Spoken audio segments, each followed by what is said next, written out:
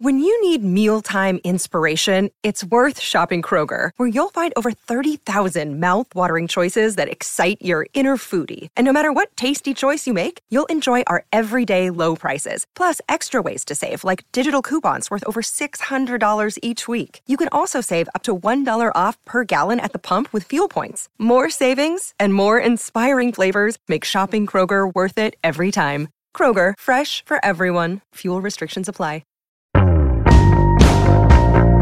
Hey, I'm Brian Hyatt, and this is Rolling Stone Music Now. I have with me Jeffy Haza, and today we're going to play Jeff's really fun interview with none other than Rick Ross. Rick Ross has a new book called The Perfect Day to Boss Up, A Hustler's Guide. Tell me a little bit about this book, because you and Rick kind of dig into it a bunch. So it's basically like a memoir of his past year, which, it's been a weird COVID year. Rick Ross has this kind of like very like major lifestyle. So it's kind of a funny look into how someone like him even had to kind of regroup after everything that's happened. Rick Ross, it's like if you listen to all of his music, it's like, this is the quintessential 48 Laws of Power reader. And I think that book actually gets like a lot of references in his book. So, it's him really sitting down and thinking a lot about, what are ways that I can make my business stronger? What are ways that I can like keep my family and the kind of things around me in check? Like, what am I not recognizing? So, on the surface, it's kind of like it's that Rick Ross bravado, but underneath all of that, there is actually a lot of like really interesting memoir and just, personal reflection about ways in which he sees, himself wanting to change and himself wanting to do better than he was before, which isn't even to say that he wasn't successful, because obviously he was. And he's also on what we just talked about in a recent episode. He's on Certified Lover Boy. I think that it's You Only Live Twice, which also has Lil Wayne on it. Yeah, and that's probably one of the better songs on the record. And, this interview was a few days or maybe like a week or so before that album came out. And we talk a little bit about Drake. Obviously he's cagey about anything that is coming up. But something that's interesting even in the book is that, Drake is someone who Ross recognized very immediately had the boss mentality. The sort of peak of Rick Ross in the mainstream was probably like 2012, 2013, but he hasn't really gone anywhere. And here he is on the Drake album. But we can kind of look back a little bit and just see what he represented in almost like the history of hip-hop. How do you kind of see his role when you really take a look back? That was something that was so cool to talk to him about, honestly. It's like, he's talking about the first time he meets Diddy and wants to be a Ciroc ambassador and, kind of transitioning, as you mentioned, in those years when he was really kind of at the peak of mainstream culture. And even back then, recognizing the key to his own longevity was a much more entrepreneurial mindset. And, he talks a lot in the book about in those years looking for ways to kind of insert himself in businesses that he actually believed in and that he liked. And I think in doing that, he's remained a kind of pop cultural figure. So it becomes less about the music and more about, Rick Ross, the figure, the figurehead for this sort of vibe, the boss lifestyle.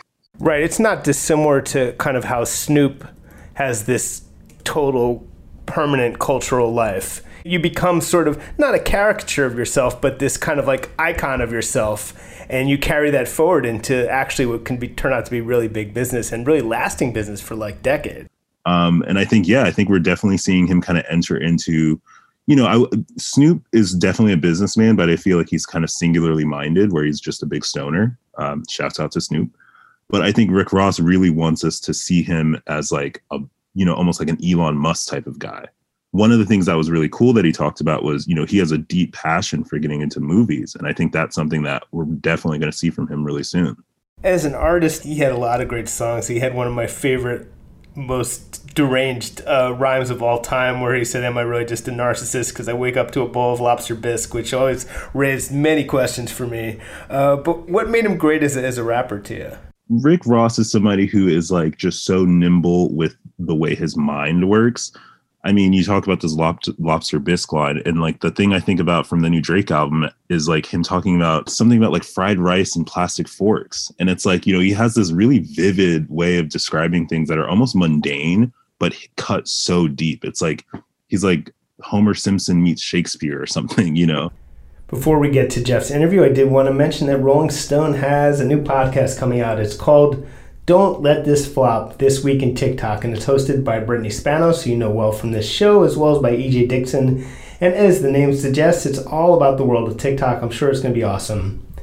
It starts September 22nd. It'll be available everywhere you get your podcasts, so be sure to check that out. And now here's Jeffy Haza and Rick Ross. This interview starts out with Rick talking about his property outside of Atlanta. It's this massive property that used to be owned by Evander Holyfield, and Rick was doing some landscaping one day during lockdown and was looking at a gym on the property that formerly belonged to Evander Holyfield himself. Holyfield's gym, we found a lot of different things, a lot of golf balls, a lot of different, I just found myself with so much time on my hands that I've never had in the last 15 years. So what am I going to do now? I'm in the yard. I'm doing different things. I'm finding things. I'm discovering things. I went and bought a tractor. I said, I want to cut it my damn self.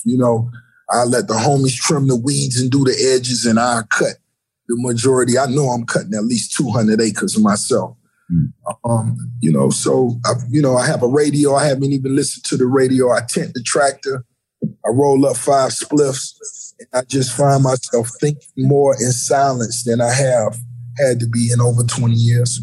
Wow. I mean, what was cool about the Holyfield example was, the contrast between kind of how his financial situation ended up and kind of you being on his property now and looking at how you want to take your business and not land in that same place. Without a doubt. That's most definitely every time those double gates open, I say, damn, because I understand the situation that I'm in. This piece of property cost a brother $25 million plus. I purchased it for 5.9 maybe. Wow. And, from my understanding, that was 17 people that was working, handling the landscaping. And I go out there with myself, my tractor, and 2 or 3 of my homies. And shit, we eat Wingstop afterwards. You know what I'm saying? So I believe being hands-on has always been the key. You have to find a way to remain involved, stay hands-on, and just because you got some paper, the paper ain't always the answer. Yeah, I mean, that to me is a big part of the book is, really talking about more than just money, but the mentality of, as you put it, kind of the boss mentality. And I think that to me is the definition of the boss mentality. When you find yourself with downtime and instead of just, sitting around, you write a book, you talk to your partners, you speak with the team at Wingstop, you create Thy Stop, which we launched, the commercials ad during the NBA finals is a huge success. And so on and so forth. Currently, right now, I have 20 current partnerships. And after being in the game so long, I still find a way to not be burnt out, not be tired, not be stressed, still find a way to imagine doing interviews for the last 15 years and still find a way to wake up and look forward to them. Right. And to me, that's what the real key to the game is with Rose. I mean, and talk a little bit about that, because, it's hard for a lot of people to get into that mindset. What would you say is one of the most important things about preparing yourself to kind of think differently and think in the boss mentality?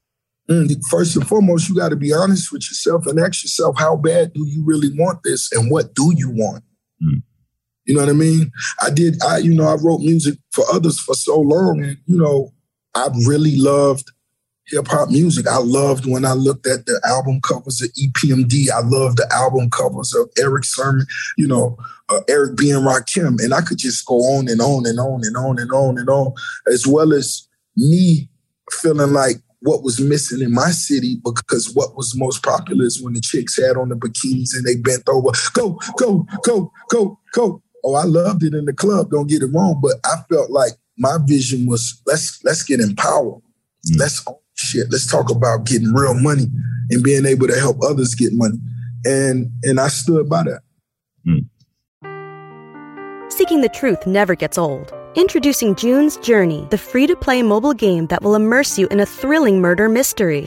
Join June Parker as she uncovers hidden objects and clues to solve her sister's death in a beautifully illustrated world set in the Roaring '20s. With new chapters added every week, the excitement never ends. Download June's Journey now on your Android or iOS device, or play on PC through Facebook Games. What's up, everyone? It's Reality Steve, your number one source for all things Bachelor Nation and reality TV. Every day, I'm giving you the behind-the-scenes juice and your info on all your Bachelor Nation stories, and also interviewing some of your favorite reality stars. My name has been synonymous with spoilers, but I'm so much more than that. Give me a listen. The Reality Steve Podcast, part of the Believe Network. Just search BLEAV on YouTube or wherever you listen.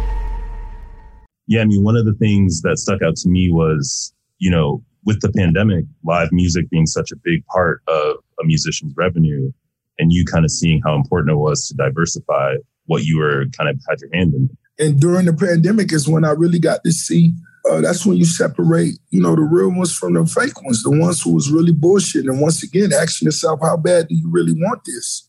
Because once the show stopped, a lot of people who was, talking that big boy bullshit, that shit ceased. They ain't show you how the TVs hung on the wall.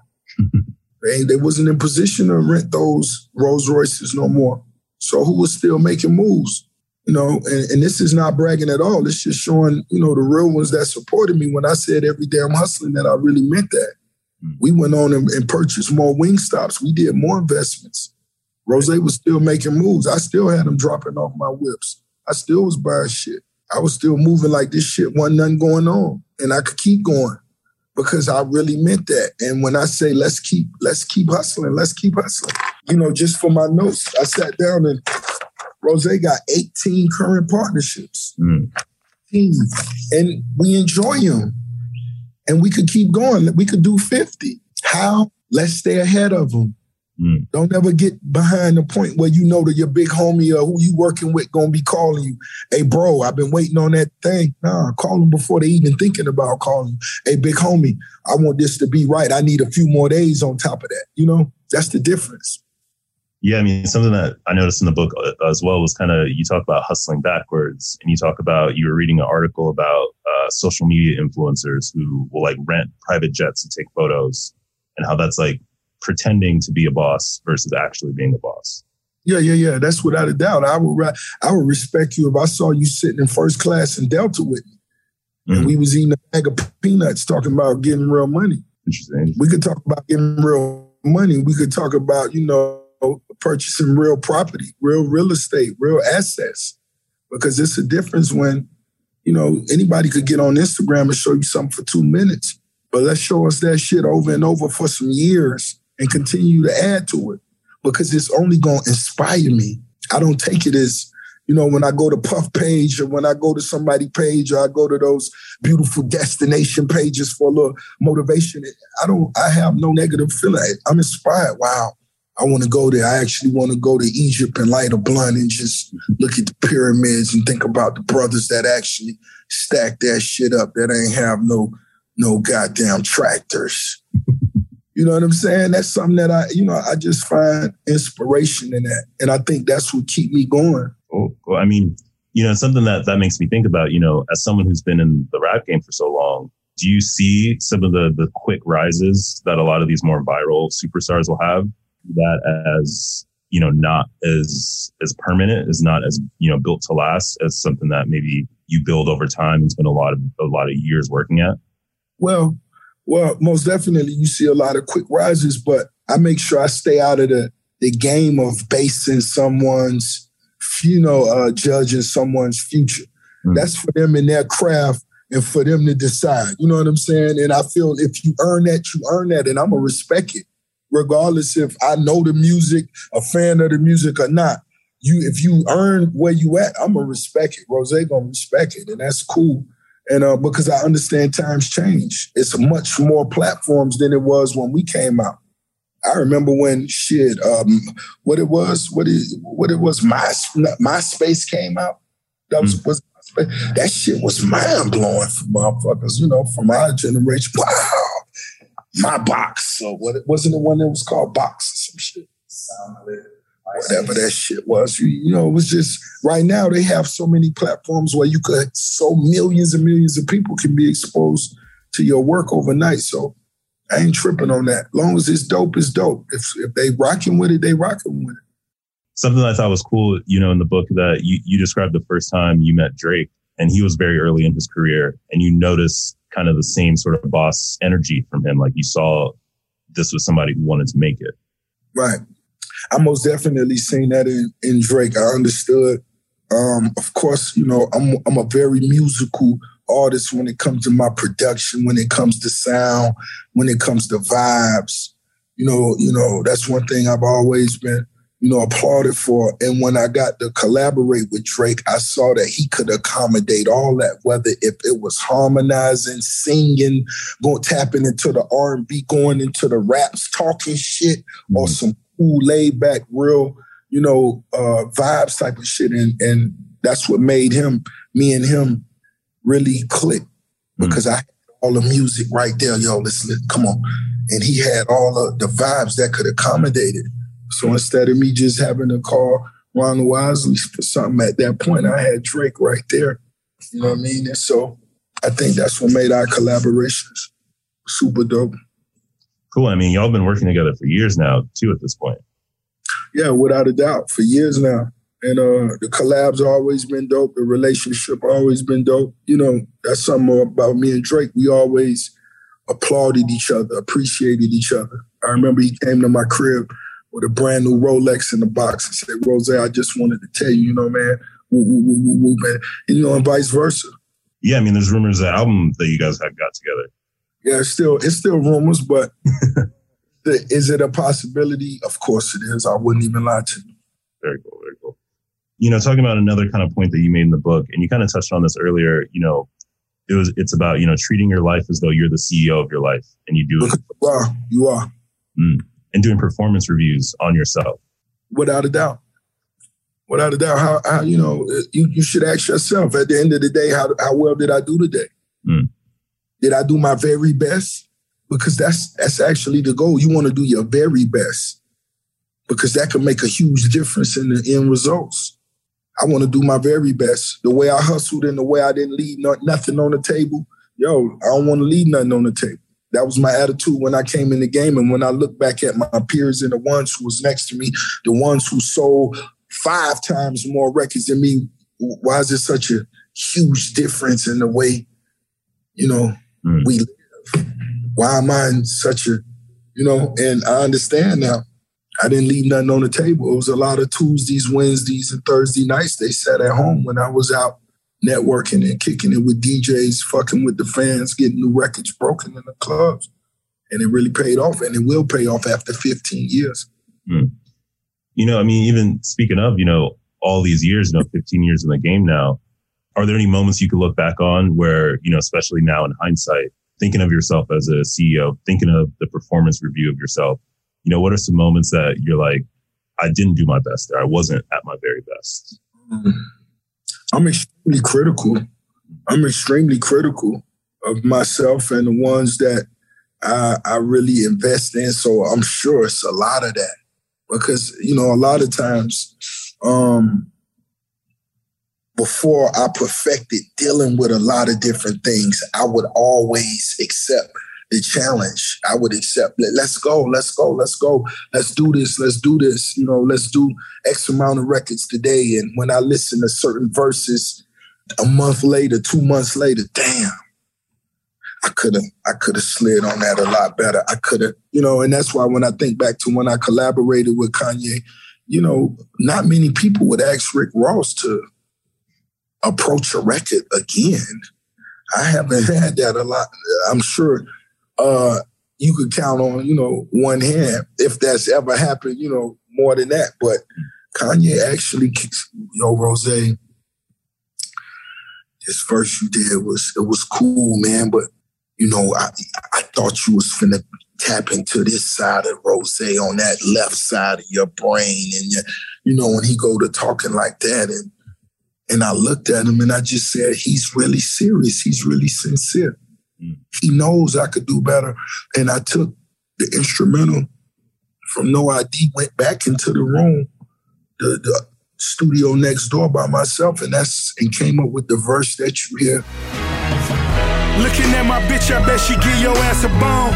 Looking at my wrist, it'll turn your ass to stone. Stretch limits. Devil in a red dress. Yeah, that's the verse. So that's when I talk about doing my best, being my best, the decisions I make, I make them as solid as possible. But if I'm not good with cutting corners, and whenever I do, I tell myself, you fucked up, you cut a corner. And the boss that I am, Kanye, shouldn't have to ask me to do another verse. That's my responsibility, because I don't take criticism well. That's actually that's a point you brought up in a later chapter in the book. I think about, managing the emotional side of things and not being reactive. Right. I thought it was really interesting, just the level of kind of honesty that you even put forth. You talk about a few situations where, you had the verse that had the controversial lyrics in it from You Ain't Know. And then you had the interview with, I think it was a Breakfast Club or Angie Martinez or someone talking about a female artist on the label. And right. In both of those situations, you at least in the book, you write about, really stepping back and not getting into some, online war about it, and actually being smart and thinking about your emotions more quickly, or more deeply rather. Right. Because, like I said, I've never been good at taking criticism well. And when you know that your intentions are great, your intentions are positive, you really be ready to go to war and stand behind whatever it is someone else could have misunderstood, when you know your intentions. You know what I mean? And that's what it was in both of those situations. Like, let me be patient. Let me sit back. I understand their perspective.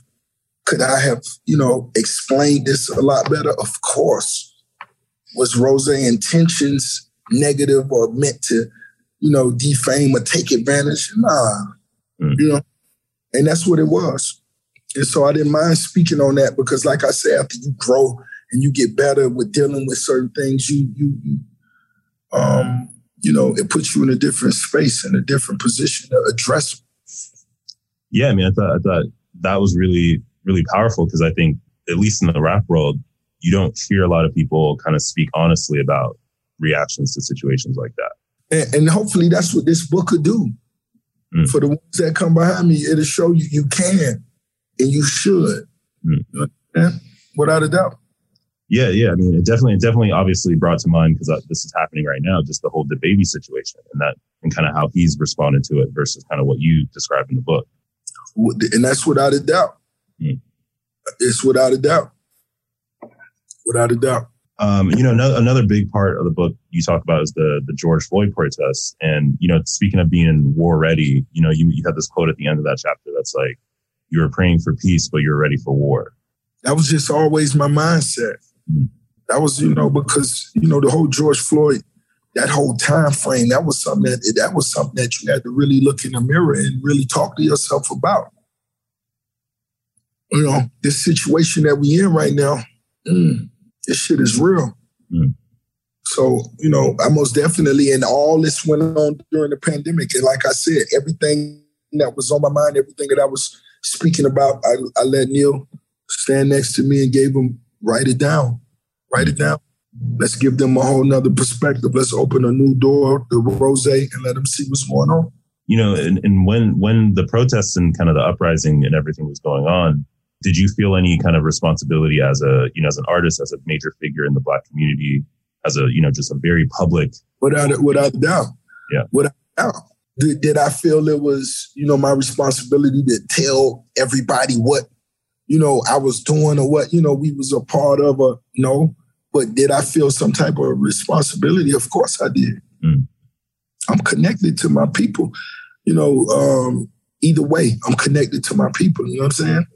Yeah. And I mean, one of the things that this book made me think about is like, when you come from a background of lack, rather, not to even say poverty, but when, you don't come from a background of, a lot of money, and you find yourself very successful later on in life, I've always wondered, how you kind of balance the two, like how you balance where you came from with where you are now. I really think it's just a natural space for me. And for one, when you come from, I like how you said it, a place of lack, and you didn't have a lot of assistance. So that's not a lot of, you really don't feel a lot of responsibility towards anybody else. So anything that comes is just natural. So what comes natural to me is every chance I get, with everything that I connect with, let's make sure we show that love. So I still have those same connections to my city, where I'm from, different states. It's just, that shit just come naturally. And some of this shit you don't even got to highlight. You know what I'm saying? But when you most definitely come through, like they doing on the crate challenge, when you don't took every step through the goddamn crates, the space somebody at, and when somebody really needs some assistance, and when somebody else just right over, they gonna make it over the hump. They may just not know it. You understand? So you can't be a part of everything, but you long as you wish you could, you're in a good space. Cool. And, speaking of just kind of the earlier days, you talk about making the decision to kind of leave a football scholarship and leave that path behind and move forward with being a rapper, and how it took a decade from that before, Hustlin' came out. I'm curious to hear from you. How did you motivate yourself? How did you keep going after making such a big decision like that? Oh, man, it was very rough. I remember sitting in the cheap hotel room watching the BET Awards, man, tear running down my eye because, God damn, you understand? I know the shit I'm talking about is they gonna feel this, man. You feel me? I remember just being in different, positions, different spaces, and man, I'm not gonna quit. Regardless, I'm not gonna quit because I know this shit timeless. I know what I got to say. I know, this for hustlers and, the ones I grew up around. This shit is exceptional work that I got to sit on the table in. I just knew I couldn't quit, and I'm so glad I stuck to that. I stood on that. Yeah, speaking of the hustlers you came up with, you have the quote from I think it was Mike, one of the kind of OGs, and he says you got to have game if you want to get work. Talk about what kind of that moment means to you. Oh man, that was just one of the many valuable quotes he ever gave me. You got to have game if you want to get work, meaning you can't sit around, you can't be moving like a bum, thinking like a bum, talking like a bum, and want to get in a room full of the most powerful people. You got to carry yourself in an exceptional manner. You got to shake people's hands firmly and look them in the eyes. And when you tell them something, you got to mean that. You understand? And you got to live on that. And that was just one of the many things that he told me over time that I kept and I put in my pocket and I never let it go. And, and one of the things, I think it's the next chapter, you talk about watches and kind of how you're a big fan of watches because they value time. It's all about time being something that you can't physically hold. Right. I'm a huge fan of watches. To me, watches most definitely represent our most valuable asset, which is time. Because it will come a point where we all wish we had a little bit more. You dig? And also, when you step into a room, a timepiece tells everyone else in the room what you represent, who you are, without you even having to say a word. For example, when I step into the room and I have on this $2 million Jacob timepiece that's titled The Billionaire, I don't really have to say much. That's for the few that may not recognize my beard and my silky skin, you dig? But it's something that I really mean, and it's something near to my heart. Speaking of walking into the room with some powerful people, talk about some of the first deals that you were ever kind of a part of and what that felt like to finally be walking into the room on something that's not just about rap music, but it's about a business partnership. Different partnerships. Me just wanting to support Diddy when he had the Ciroc. I was in the club and they'd bring Ciroc out and I would take pictures with bottles of Ciroc just because that was a black man's vision. And I was in the club and I did that for a year for free. Didn't get a dime. And the next year, Puff brought me to his office, sat me down with his team, and they said, man, you went so hard. It's almost like we owe you this. It was a 7-figure check just off the rip. And once again, that just go back to my hustle. Let's take advantage of the time we have. As artists, let's take advantage of the time we have. You have time on this platform. Let's take advantage of this. You in the club anyway. Let's rep 3 or 4 brands while you in the club. Let's get 6 or 7 things accomplished today. You wearing clothes? What clothes you wearing? You drinking what? Yeah, you smoking what? You going where? Oh man, we could benefit or profit some kind of way off of this. Even if it's not financially, it could be other ways. But let's start those discussions today. Yeah, I mean, Puff is an interesting example. You know, what do you make of kind of the movement towards, you know, Black ownership in a lot of these business spaces now? Oh, that's most definitely the space to go to. That's why, you know, I do what I do. I talk about real estate. I let the youngsters watch on my story. They come on there and talk to my DMs for 2 days after I show them I'm cutting the grass on my tractor. Rose, I'll cut your whole yard for $300. That's on God. You know what I'm saying? I get so much of that. And then I let them know, homie, it ain't about the money. It's about us investing the time wisely. Let's enjoy this while we have it. Now I tell them, now go cut the edges and cut the grass on your mama yard and clean that piss stain that's behind that toilet that's been back there for the last few months. Let's do that for each other. You know what I'm saying? And I say, put that on God. And you know, we all have something to laugh about. Yeah, I mean, that's interesting too. You know, you because you described early in the book when you really were really sick with COVID, and you even reached out to the mother of your child who has, you know, you guys have had sort of a falling out, but you guys have kind of repaired that relationship. You know, I'm interested in kind of like in the same pandemic time as you've been thinking about kind of a lot of the business stuff. Have you been thinking also about the family side of things? Oh man, the family is first. The family first. You know what I'm saying? That's the only way you know, as a boss and as a man, that's how you judge first as a boss. That's in your household. If you ain't no boss in your household, you can't be a boss nowhere else. You know what I'm saying? My mother is the matriarch of our family. You know what I'm saying? But she'll tell you, my son the boss. You know what I'm saying? And that's the way it goes. That love and that respect is reciprocated. And as you said, even with the mother of my son, she's still you know what I'm saying? We still super tight. Even whatever little differences we had, yo, man, she know if she go get me some beef patties and a plate of oxtails from a real Jamaican restaurant, man, Roselle put that shit to the side. Put them plantains on there, you know what I'm saying? You know what I'm saying? We back cool, you know what I mean? And that's what it's about, because family come first. You know, and obviously the Wingstop deal plays a big part in kind of a lot of what you write about in the book. And right.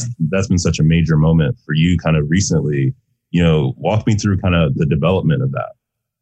Man, it's just me loving lemon pepper wings to a point where I wanted to own a franchise just so, you know, I could, you know, pull up to the franchise with my homies with a date. And I, you know, walk in, yeah, you know what I need? You know what I need? Whoa. 10-piece all flats, you know what I'm saying? The corn. Give me the French fries with the cheese on it. Lemonade. And to where I realized a year or two had done went by and we was winning, you know, which was something I never anticipated. And, you know, my team, my sister, my mother, shit, let's get some more.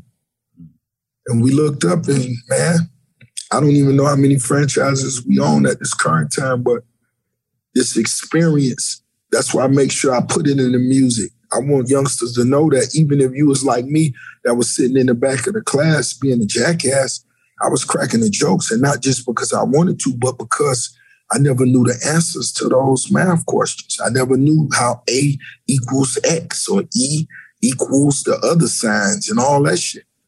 Thank God I've never had to use that once in my life. You feel me? Right. Still to this day, I feel like I should have maybe attended a school where they taught me everything on film. the communicating with the teachers maybe wasn't the best for me. But I think if they had the colorful films, I may have got that. Yeah. Yeah, like if you had virtual classes back then. Yeah, that would have been dope. Film is a big thing for you, it sounds like. One of the ideas you had with the boxing gym that you found was to think about, film studio. Talk to me about, what that means to you and kind of how that creative pursuit kind of developed for you. Well, I'm extremely confident that I will write, play a major role in directing a film that will be a huge success. And I'm extremely confident, and it's all about timing, me having the right editor. I feel like I will reach out to a friend of mine named, maybe F. Gary Gray. It's a few others that, understand my creativity, and I'm in a position where we could make it happen. We could finance it ourselves. And, great films to me really only have 4 or 5 major scenes. When I think about Full Metal Jacket, those films really only have 4 or 5 incredible scenes. And, it's just something that I feel it's going to come to fruition. It's going to happen. Now, have you always been drawn to film? I've always loved film. Always. I've always been a huge fan. That's how my record ended up on the soundtrack of the Django. I was actually on the film set. As Quentin Tarantino was sitting on the crane filming the actual scene, I was, standing right next to him, and I started harmonizing different shit, and that's how the 100 Casket record ended up on the soundtrack. But I love being on the sets. I love, just learning, watching. I'm still a student, but it's going to happen. Very cool. Very cool. So you have the book coming out in the next few weeks, and you got the album that you're kind of preparing. Is there anything else that people could look forward to? Oh, man, I'm excited about the Feed the Streets tour. Rick Ross, Gucci Mane, Yo Gotti, T.I., 2 Chainz, and the list goes on, as well as, just the Empire, Double MG. I'm still excited about, like you said, Wingstop. We launching Thigh Stop during the pandemic, and all the other brands. And it's real positive. Very cool. Very cool. We got a few minutes left. I'm trying to see if there's anything I should touch on. Oh, you talk about the 48 Laws of Power and Robert Greene in general. I think you talk about 2 of his books. How did you come to start reading those? Oh, I've read, I had homeboys that was in the penitentiary. My close friend Jabbar, that was actually my closest friend. And when he came home from the federal penitentiary, he had such a fucking amazing book collection. I'm talking about books from A to Z. And 48 Laws was just one of them.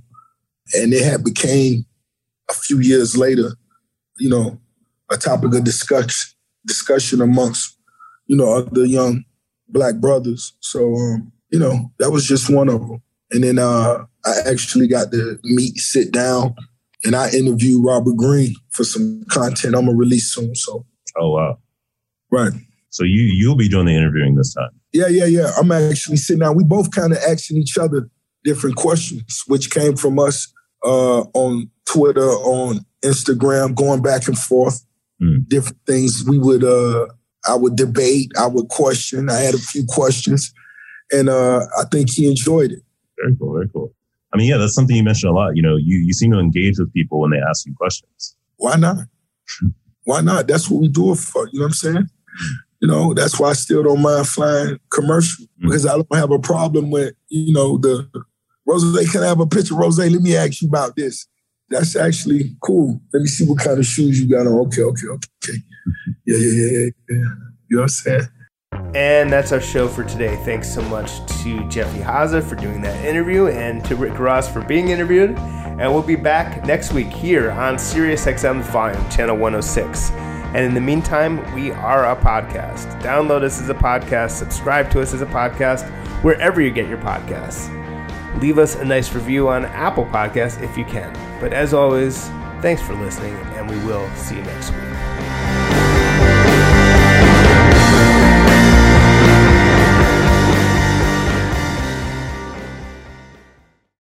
Welcome to Talkville, the Ultimate Smallville Rewatch podcast. Guest star Sarah Carter as Alicia Baker, although I didn't really work with her a lot.